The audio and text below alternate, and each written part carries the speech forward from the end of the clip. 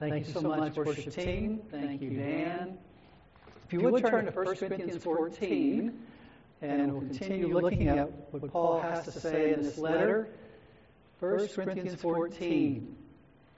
In this book, Paul addresses some concerns that he's heard about because of things going on in the church at Corinth. But he also answers questions that they ask him. And one of those questions that they ask had to do with spiritual gifts. And if you look back at chapter 12, verse 1 actually says, "Now concerning spiritual gifts, brethren, I do not want you to be unaware." And chapter 12, and 13, and 14 are Paul's answer to the questions that they ask him about spiritual gifts. And obviously, 1 Corinthians 13, it's a very famous passage that's often used at weddings and other occasions. And verse 13, last verse in chapter 13 says, "But now faith, hope, love abide these three, but the greatest of these is love." And one of the things that stood out to me as I've read the Bible over the years and studied the Scriptures over the years is that over and over in the New Testament there are places where faith is talked about, hope is talked about, and love is talked about. And oftentimes they're paired together, sometimes all three, sometimes two at a time, sometimes just one. But I believe it's true, as different people have said, that you can ultimately look at what your Bible says and realize that it is calling us to faith and hope and love. And at the heart of our faith is a trust in Jesus for the forgiveness of our sins and for the gift of eternal life. And that's why we talk about resting in Jesus, resting in what He's done for us, that we might be accepted by God. Hope has to do with all that God has promised us because of what Jesus has done for us. And so as we live our Christian life, once we've received Jesus, we're to live that life based on what God has promised us. That He's promised us all that we need, all that we desire, ultimately in heaven, but to some degree, even in this life, He blesses us, He meets our needs, and He calls us to trust Him, to trust His promises. And it's really those two things, faith and hope, that fuel our love, that enable us to let go of our money, to let go of our time, to let go of our energy and resources to serve other people, to love other people, because we recognize that God has promised us to meet all of our needs. Therefore, we're free to meet the needs of others, and God uses us to meet the needs of others. And so that's why Paul, at the very beginning of chapter 14, says, "Pursue love." Because the Corinthians, in the way they were exercising spiritual gifts, were not doing that. They weren't loving each other. They were valuing some gifts more than they should, or in inappropriate ways, and they were trying to glorify themselves through the exercise of their spiritual gift. They really weren't pursuing love.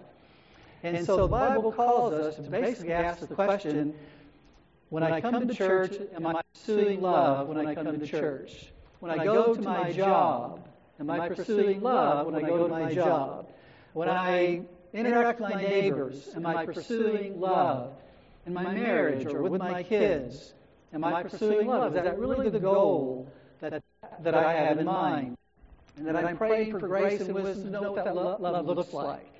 Well, what Paul does in chapter 14 is he tells us what love should look like for the Corinthian church in their worship service, in light of spiritual gifts. And so what I'd like to do is we're up to verse 20, and I'd like to simply read verses 20 through 25 tonight and focus on that. Because what we're trying to do is trying to think through what Paul is saying about love, about spiritual gifts, and about how all of that plays out in a very practical thing like a worship service. And for some of us here, we might say, I'm sure that's important, but I've got a lot going on in my life, and I'm not sure that's right at the top of my list to think about how love factors into a worship service. Depending on where we are, that may not be the most important thing on our minds right now. We might be thinking about other things. But it's also important to realize what Paul is talking about here with regard to spiritual gifts in light of how they functioned in the New Testament. It has something to say to us and some application for our decision making in every situation, whether it's in a worship service or just in our daily lives. And so it's very practical, regardless of what your concern might be. So hopefully we can all listen from that perspective. So if you would, read with me, beginning in verse 20 of 1 Corinthians 14. Paul says, "Brethren, do not be children in your thinking, yet in evil be infants, but in your thinking be mature. In the law it is written, by men of strange tongues, and by the lips of strangers I will speak to this people. And even so they will not listen to me, says the Lord. So then tongues are for a sign, not to those who believe, but to unbelievers. But prophecy is for a sign, not to unbelievers, but to those who believe. Therefore, if the whole church assembles together and all speak in tongues, and ungifted men or unbelievers enter, will they not say that you are mad? But if all prophesy, and an unbeliever or an ungifted man enters, he is convicted by all, he is called to account by all. The secrets of his heart are disclosed, and so he will fall on his face and worship God, declaring that God is certainly among you." Let's pray again. Father, we just pray for our hearts. We pray for our bodies, that you'd strengthen us at this hour to listen closely and carefully and help us to see how this applies to our lives day in and day out in all kinds of ways, as well as how it applies in our church and when we worship. And so we just thank you for your word. And we pray for eyes to see and ears to hear. In Jesus' name we pray. Amen. One of the interesting things is, obviously it's raining tonight. It's supposed to rain quite a bit tonight and the next couple of days.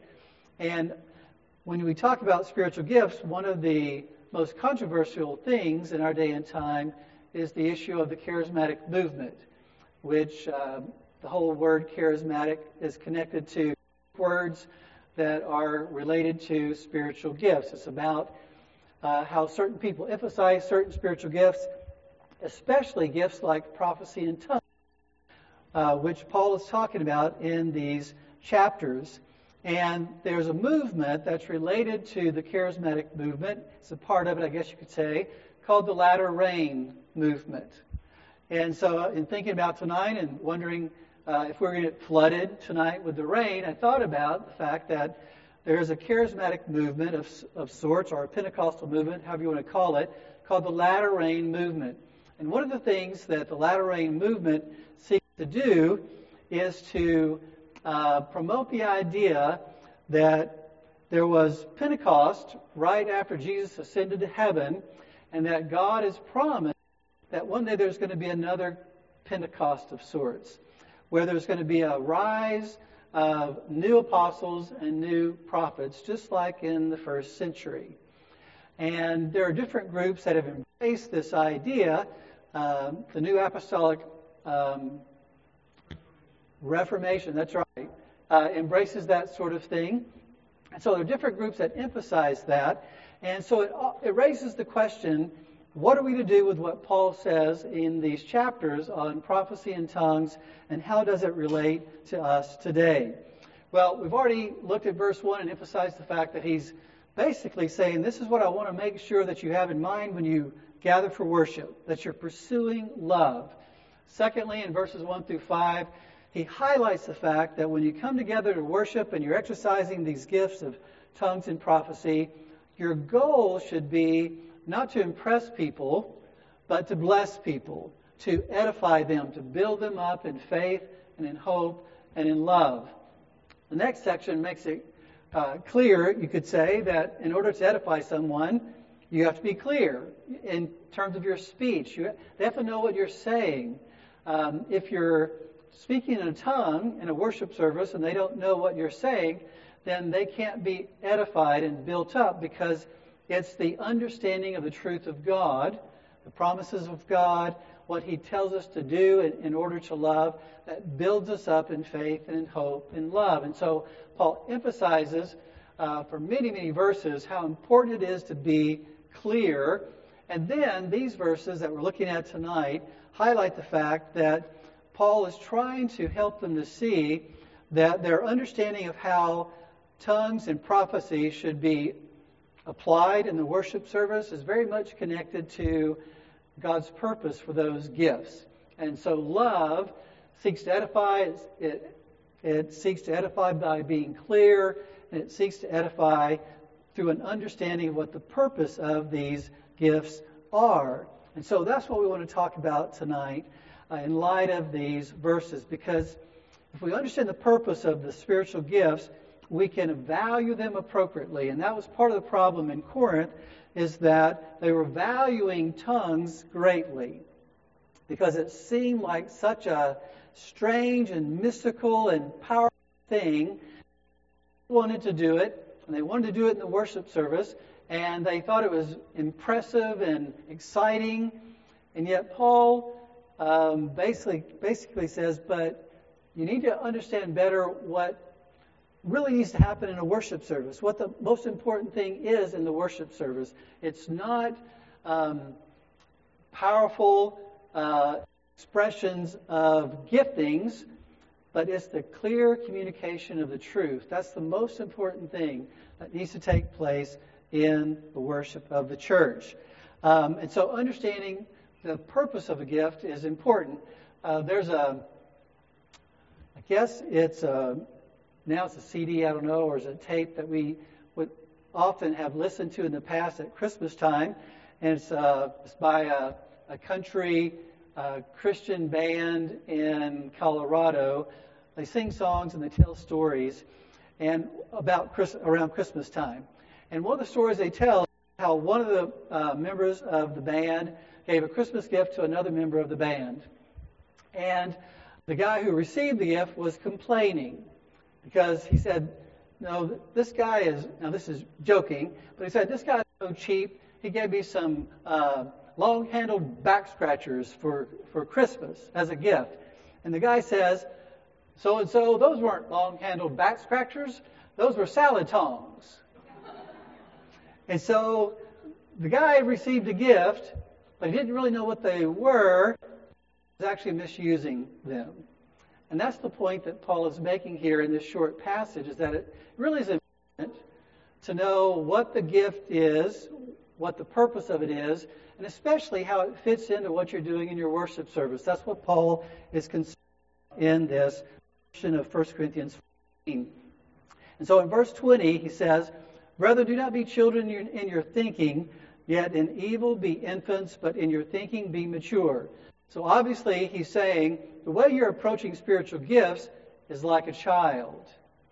And he seems to be saying in the context that children are attracted to shiny, fun things. They're not necessarily attracted to things that are less dynamic and spectacular. And so they can get bored with something that doesn't seem really engaging, but they're really attracted to the shiny, flashy things.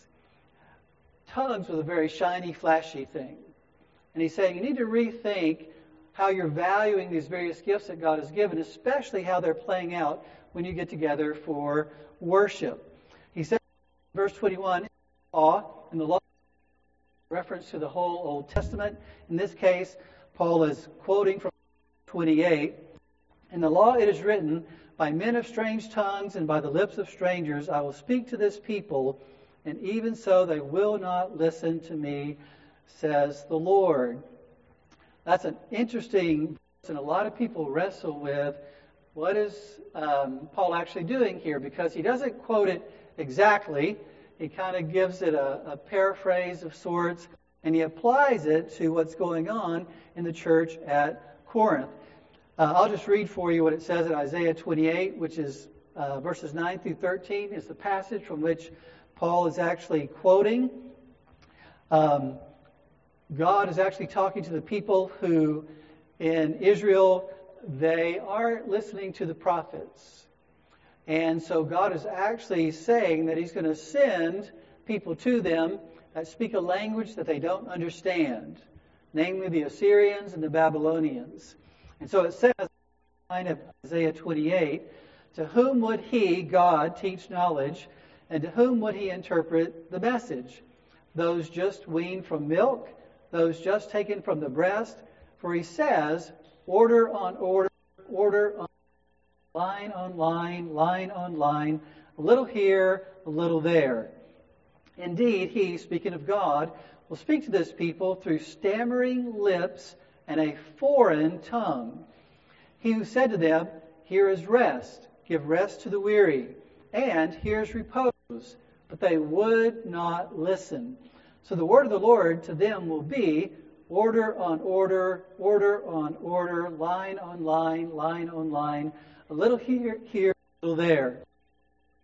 Go and stumble backward, be broken, snared, and taken captive. Speaking of the Assyrian captivity, ultimately the Babylonian as well. And so Paul picks a passage in the Old Testament to apply to what's going on in the church at Corinth, where they're elevating tongues, speaking in languages that no one really understands unless there's an interpreter, but evidently there wasn't much of that going on based on what Paul says.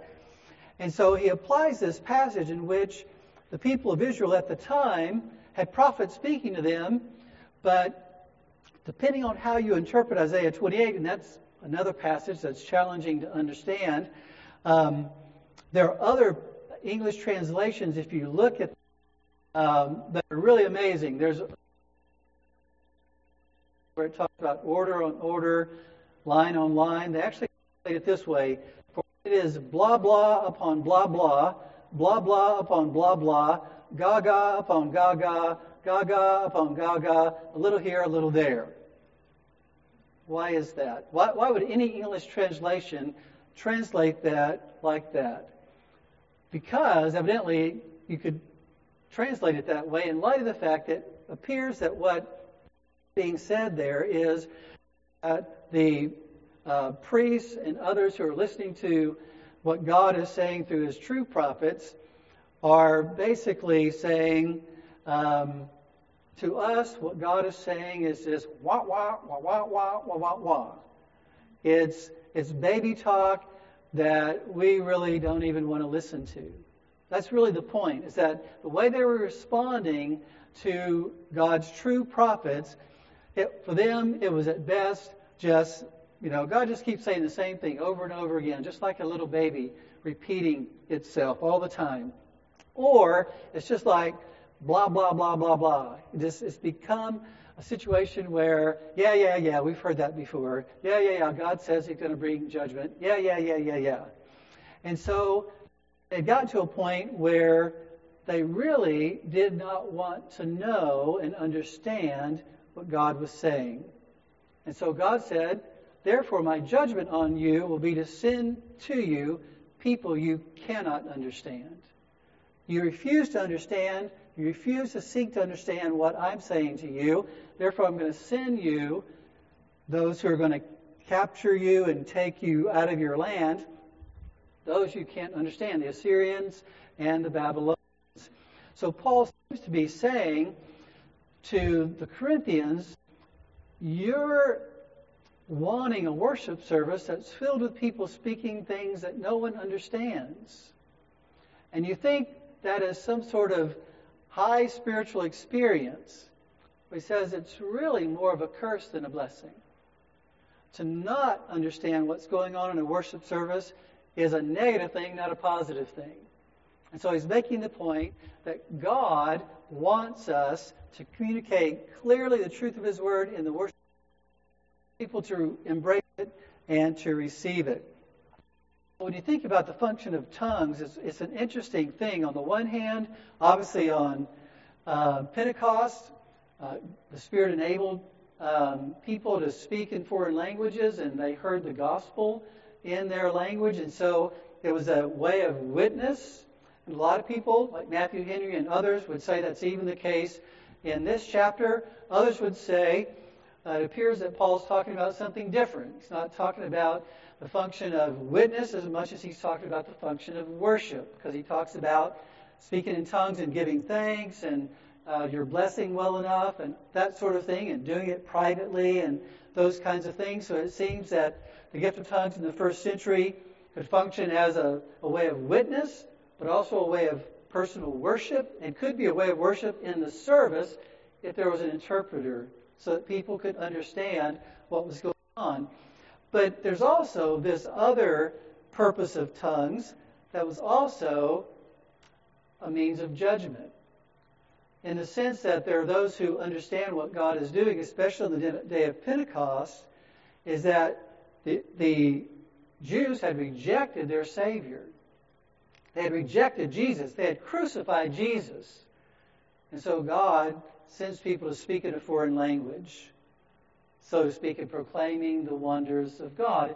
So part of it was to say to the children of Israel that God, in a sense, is going to bring judgment on you for once again rejecting the Word of God from the very lips of God Himself in the person of Jesus. So you've got this sort of threefold function of tongues in the New Testament, which is very interesting, and that's why Paul could say in verse 22, so then tongues are for a sign, not to those who believe, but to unbelievers. Sign to unbelievers, but to those who believe. Then he says in verse 23, therefore if the whole church assembles together and all speak in tongues, and then gifted men or unbelievers enter, will they not say that you are mad? So obviously, Paul is picturing a situation where Christians are gathered together.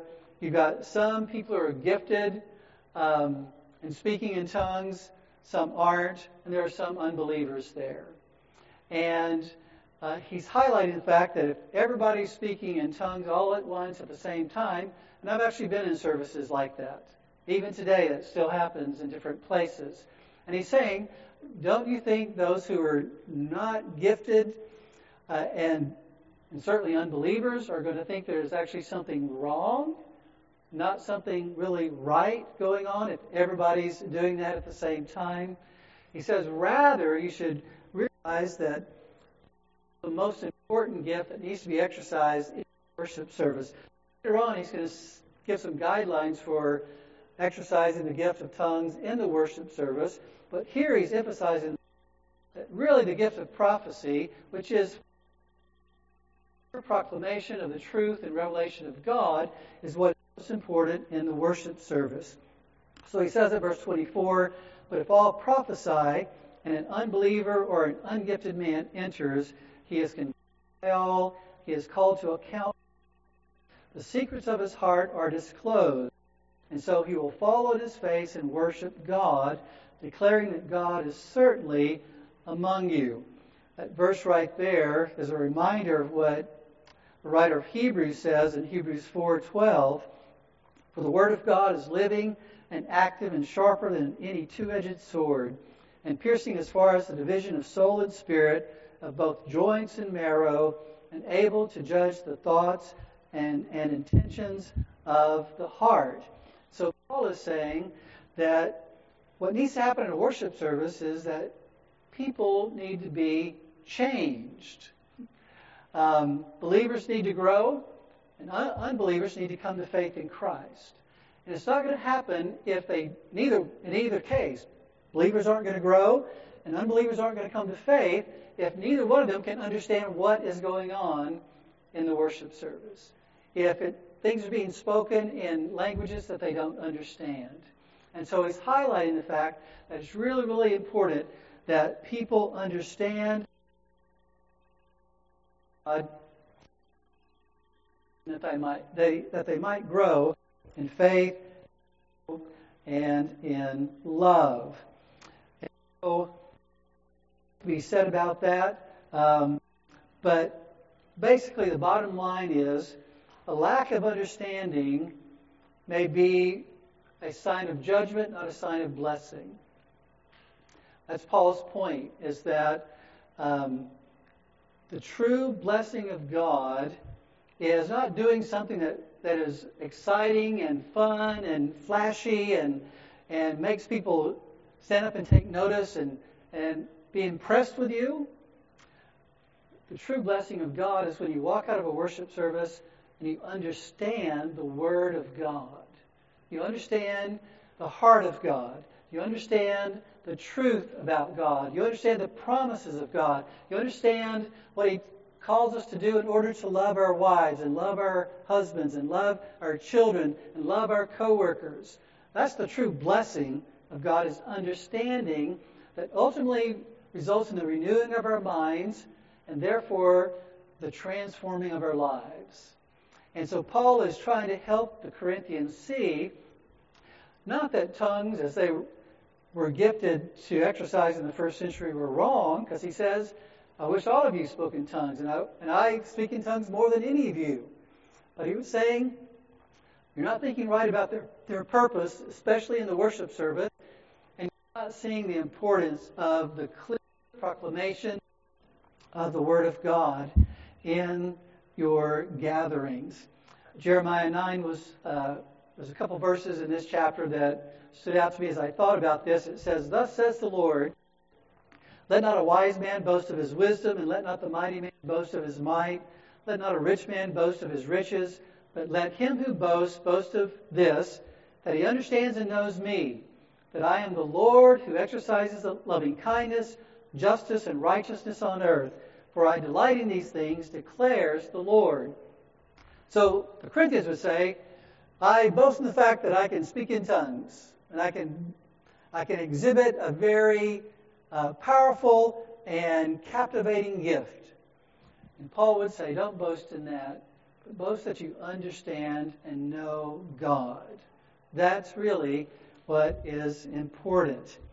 And so what I'd like to do with just the few minutes we have left is help us think a little bit about some of the ways we can apply what we're talking about here when we're talking about Paul's dealing with spiritual gifts in the Corinthians church, because I want it to be as practical as it can be for us all. And one of the questions that I guess I've answered maybe a little bit up to this point in working through this chapter, but I want to talk a little bit more about it, is the question, what should we think about what was going on? Paul is dealing here with the question of tongues and prophecy in the first century in the Corinthian church.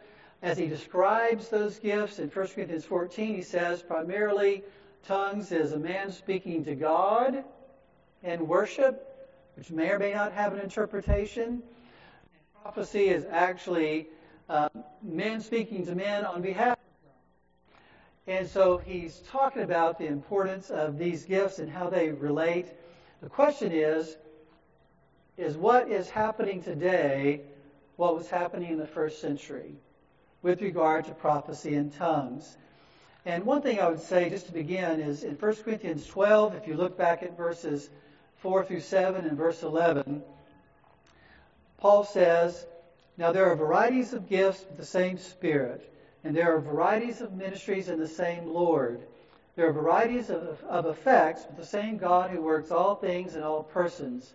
But to each one is given the manifestation of the Spirit for the common good. And then in verse 11, he says, But one and the same Spirit works all these things, distributing to each one individually just as he wills.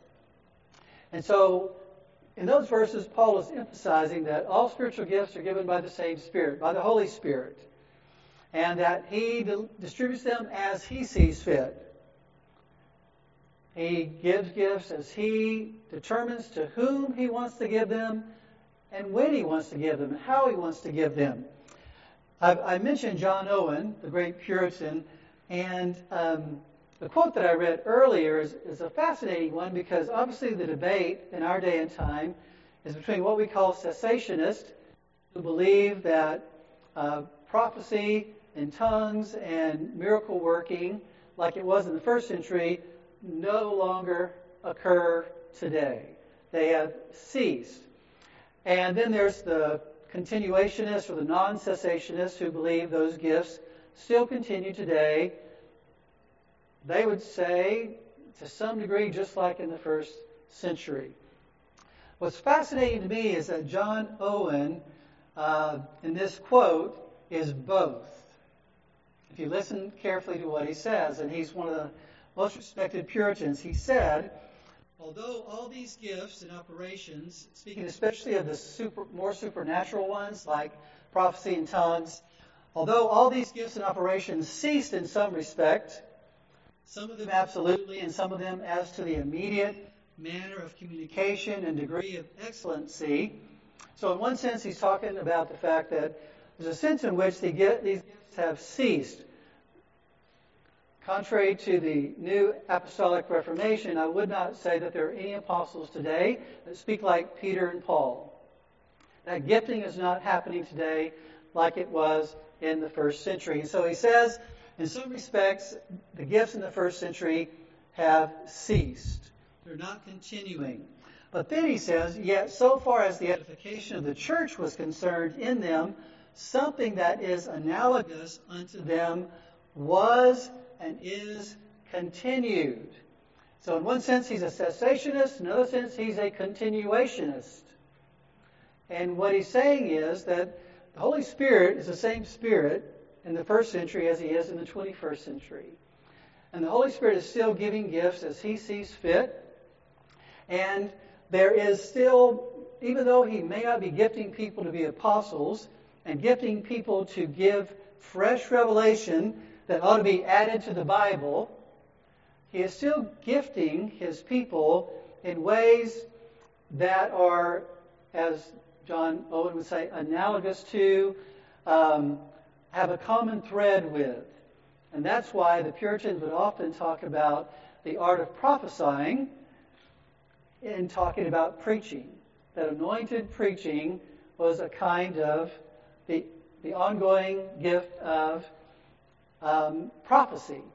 And today you've got men like Wayne Grudem who would say, if you were to receive an impression that you should tell somebody something, that God still gives impressions today, and those impressions are another way in which the gift of prophecy continues.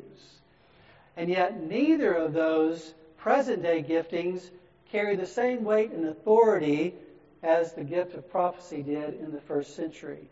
There's a common thread, but it isn't exactly the same. And I think that's what John Owen is talking about. And that's the way I look at it as well. I see the Holy Spirit gifting people with regard to prophecy and also with regard to tongues in some kind of common thread. J.I. Packer talks about the issue of tongues today, and he says some interesting things. He says, it seems no less clear that as a devotional exercise, speaking in tongues enriches some, but he also says it's clear that for others it is considered a valueless irreverence, which kind of highlights the controversy over the whole thing. He says some who've practiced it, speaking of private prayer languages, have later testified to the spiritual unreality for them of what they were doing, while others who have begun it have recorded a vast deepening of their communion with God as a result. And there is no reason to doubt either testimony. So this private prayer language may help to free up and warm up some cerebral people, just as structured verbal prayer may help to steady up and shape up some emotional people. Those who know that speaking in tongues in this private prayer language or devotional tongues is not God's path for them, and for those whom it is a proven enrichment, should neither try to impose their own way on others, nor judge others inferior for being different, nor stagger if someone in their camp transfers to the other, believing that God has led him or her to do so. So there are theologians, Reformed theologians like J.I. Packer, who would say that there still is something today that continues that's similar to, even though it may not be exactly like what we find in the first century with regard to speaking in tongues. And so I'll leave it at that. I mean, there's a lot of questions I might raise, but that is basically my perspective on that, is that the Holy Spirit was doing something in the first century to lay a foundation. And it included special revelation that he's not giving today. But that doesn't mean the Holy Spirit still isn't gifting believers in ways that still can be connected to the idea of the gift of prophecy or the gift of tongues. One of the things that I want to touch on just briefly is when we talk about the whole idea of cessationism, where some people would say, no, tongues don't exist today, prophecy doesn't exist today, healing doesn't exist today, as it was in the first century, and there's really no direct line of any kind of common thread today in the 21st century. A lot of people that hear them talk who believe just the opposite would say, so you mean the Spirit doesn't work anymore? You believe God isn't at work doing supernatural things anymore? And that's very easy for people to come to that kind of conclusion. And I would say, regardless of what position you take on what these gifts look like today, or whether they're exercised today or not, we should not come to the conclusion that the Spirit isn't at work, and that God still doesn't do some amazing things, unexpected things. I think the difference is, in the first century, God was doing some unique things that were in a sense, the norm. The unique and surprising and supernatural were the norm for a while. Now they're no longer the norm. But it doesn't mean God still isn't working in some pretty supernatural ways. And that's why a while back I shared a little bit with you about research they've done about how Muslims come to faith in Christ. And how a large portion of Muslims come to Christ through dreams. And they're dreams about Jesus most of the time, where Jesus is speaking to them and revealing himself as the Alpha and Omega and as the only way to be reconciled to God in one way or another, quoting Scripture or just appealing to them in various ways. And so there's an article that I read that highlights for me what Isaiah 55 says when it says, God is speaking, for my thoughts are not your thoughts, nor are your ways my ways, declares the Lord. For as the heavens are higher than the earth, so are my ways higher than your ways, and my thoughts than your thoughts. Meaning that we have to be careful of going further than what the Scripture says and putting God in a box that the Scripture never puts him in terms of what God may or may not do in a situation. God may choose to work in a way that isn't normal, but doesn't violate his word either. And so you've got these situations in these Muslim countries where people are coming to Christ largely because many Muslims put a great deal of weight on dreams. And if they have a dream about Jesus, they don't take it lightly at all. And I'll just give you one illustration because my time is running out here. But there's this Persian migrant who evidently went to Greece. And so there were Persian pastors in Greece who were ministering to those from Iran that were in Greece. And this migrant had a dream in which he saw someone dressed in white raise his hand and say, "Stand up and follow me." And the man having the dream said, "Who are you?" And the man in white in his dream said, "I am the Alpha and the Omega. I'm the way to heaven. No one can go to the Father except through me." So this man has this dream. He goes to this Persian pastor who relates the dream to him. And the pastor pulls out his Bible and turns to the book of Revelation and asks, "Have you ever seen this before?" And he reads from the book of Revelation, "I am the Alpha and the Omega, the beginning and the end." And the Persian migrant begins to cry. And he says, "How could I accept him? How could I follow him?" And so the pastor shares the gospel with him, and they pray together. The man immediately leaves after receiving a Bible from the pastor, goes out, gets 10 other people, and brings them back and says, "All these guys want Bibles too." And the pastor had warned him and said, if you take a Bible, you might be persecuted for it. And he said, "I believe the Jesus that I've met is more powerful than anyone I might meet in this country." The point I want to make is that ultimately it wasn't just the dream that brought him to Jesus. There was more to it than that, but the dream was part of what God used in that circumstance. There was a need for a pastor, a need for the explanation of the gospel, and all those kinds of things, and all kinds of situations that seems to have happened. But there are Persian pastors who are dealing with people who are coming to them with dreams who say, a lot of these guys are just wanting to be like everybody else. All these guys are standing up and saying they had a dream about Jesus, and they're just mimicking what they've heard. Or they think that they will receive some sort of benefit if they have a dream story. And so these Persian pastors will say, you know what? The most important thing is that they read the Bible. And so regardless of whether or not they've had a dream or not, they need to read the Bible. In fact, one Persian pastor said, I get tired of all these dreams. These people need to read their Bible. So the point is that the dream thing can be abused. It can be elevated to the wrong place. But it doesn't mean that God can't use a dream to get someone's attention so that they can hear the gospel, be open to the gospel, and be led to Christ. And so that's just one illustration of the fact that we have to be careful of just assuming that because that doesn't happen to people that we know, that God can't be doing that in other places where it's very difficult.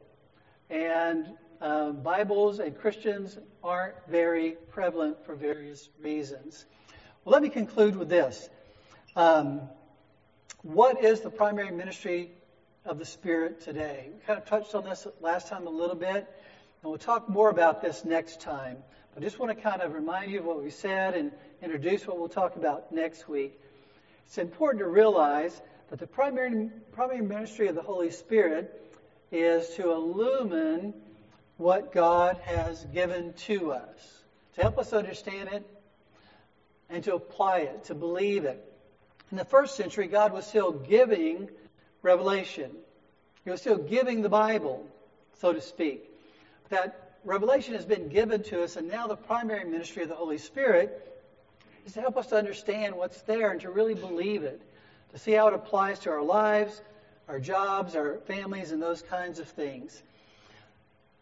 But there are those Reformed theologians like John Murray who would say the illuminating work of the Holy Spirit often manifests itself in terms of what Dan was talking about.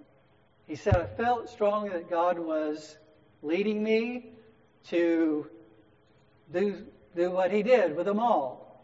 That God was actually doing that. That God was directly impressing him, leading him to do that. And that, John Murray would say, is actually not a work of revelation, direct revelation or prophecy, but it's the ministry of the Holy Spirit actually helping us to walk out the Bible by leading us to live and act in light of the Scriptures. And so that's why he said, and I'll close with this, as we are the subjects of the Spirit's illuminating the Scriptures, and are responsive to it, and as the Holy Spirit is operative in us to the doing of God's will, the Holy Spirit's at work. He's teaching us the Scriptures. He's helping us to understand it. He's working in us in light of that so that we can know and do God's will, he says. In light of all that Spirit's work in us through the Word, we will have feelings, impressions, convictions, urges, inhibitions, hesitancies to do something, impulses, burdens, resolutions. He says illumination and direction by the Spirit through the Word of God will focus themselves in our consciousness in all these ways. And we should not think that they're necessarily irrational or fanatically mystical. Some people would go so far as to say, no, God's not doing that sort of thing anymore. So there can be that extreme position that says, no, God's not really doing that.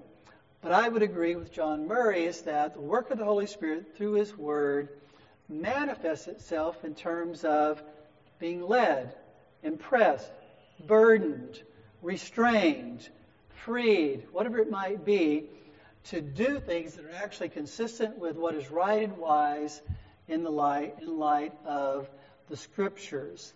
And so when Paul is talking to the Corinthians about the importance of clarity in the worship service, the importance of prophecy in the worship service, he's basically saying it's important for you to make the priority in your life and in your worship service hearing and understanding and applying the Word of God.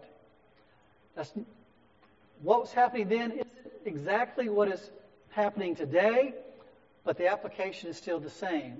God wants us to understand His Word. He wants us to believe it. He wants it to be clearly presented, and He wants us to apply it to our lives. And that's what the Holy Spirit is at work to do, illuminating what we hear. And we can pray that we would be appropriately open to the work of the Holy Spirit, helping us to understand the Scripture and to walk it out as He impresses us, as He burdens us, as He leads us, as He maybe reminds us to pray for certain people, pray for certain things, or something is put on our heart. The Bible says that in different places. God put things on people's hearts. The Holy Spirit still does those kinds of things. And so, don't believe God is giving fresh revelation. There's nothing that we should be adding to the Bible. But God, the Holy Spirit, is working through the Scriptures to move us to faith and hope and love in all kinds of ways. And we'll talk more about this next time. So let's pray. Father, we just thank You for Your Word. We pray that somehow it would be encouraging to us as we try to understand what's going on in the church at Corinth in the first century and what Paul is dealing with there. It can be very challenging sometimes to know exactly what the questions were they asked and what exactly he had to deal with. And yet we pray that we would see that even though things aren't exactly the way they were in the first century now, there are principles that we're still to follow. There's the work of the Holy Spirit through Your Word that is still going on in our lives, and we need to be aware of that, and we need to understand how we're to walk by the Spirit day by day in light of Your Word. So please continue to teach us. Please continue to help us as we seek to keep in step with the Spirit in obedience to Your Word in light of what is right and wise in our daily lives. Please encourage us that You are at work in our hearts. You're at work in our lives, and we can rejoice in that and trust You for what we need to lead us, whatever we're going through, and help us to pray for that leading and to trust You to do just that. Father, we pray for anyone here who isn't yet trusting You, that You'd grant them faith in Christ, and that they would come to be able to completely and wholeheartedly rest in You, Lord Jesus, hope in You, Father, for all that You've promised us, and pursue love in light of what Your Word says. Prepare us now as we honor You in the Lord's Supper. We thank You for this time. Thank You for Your love for us. In Jesus' name, amen.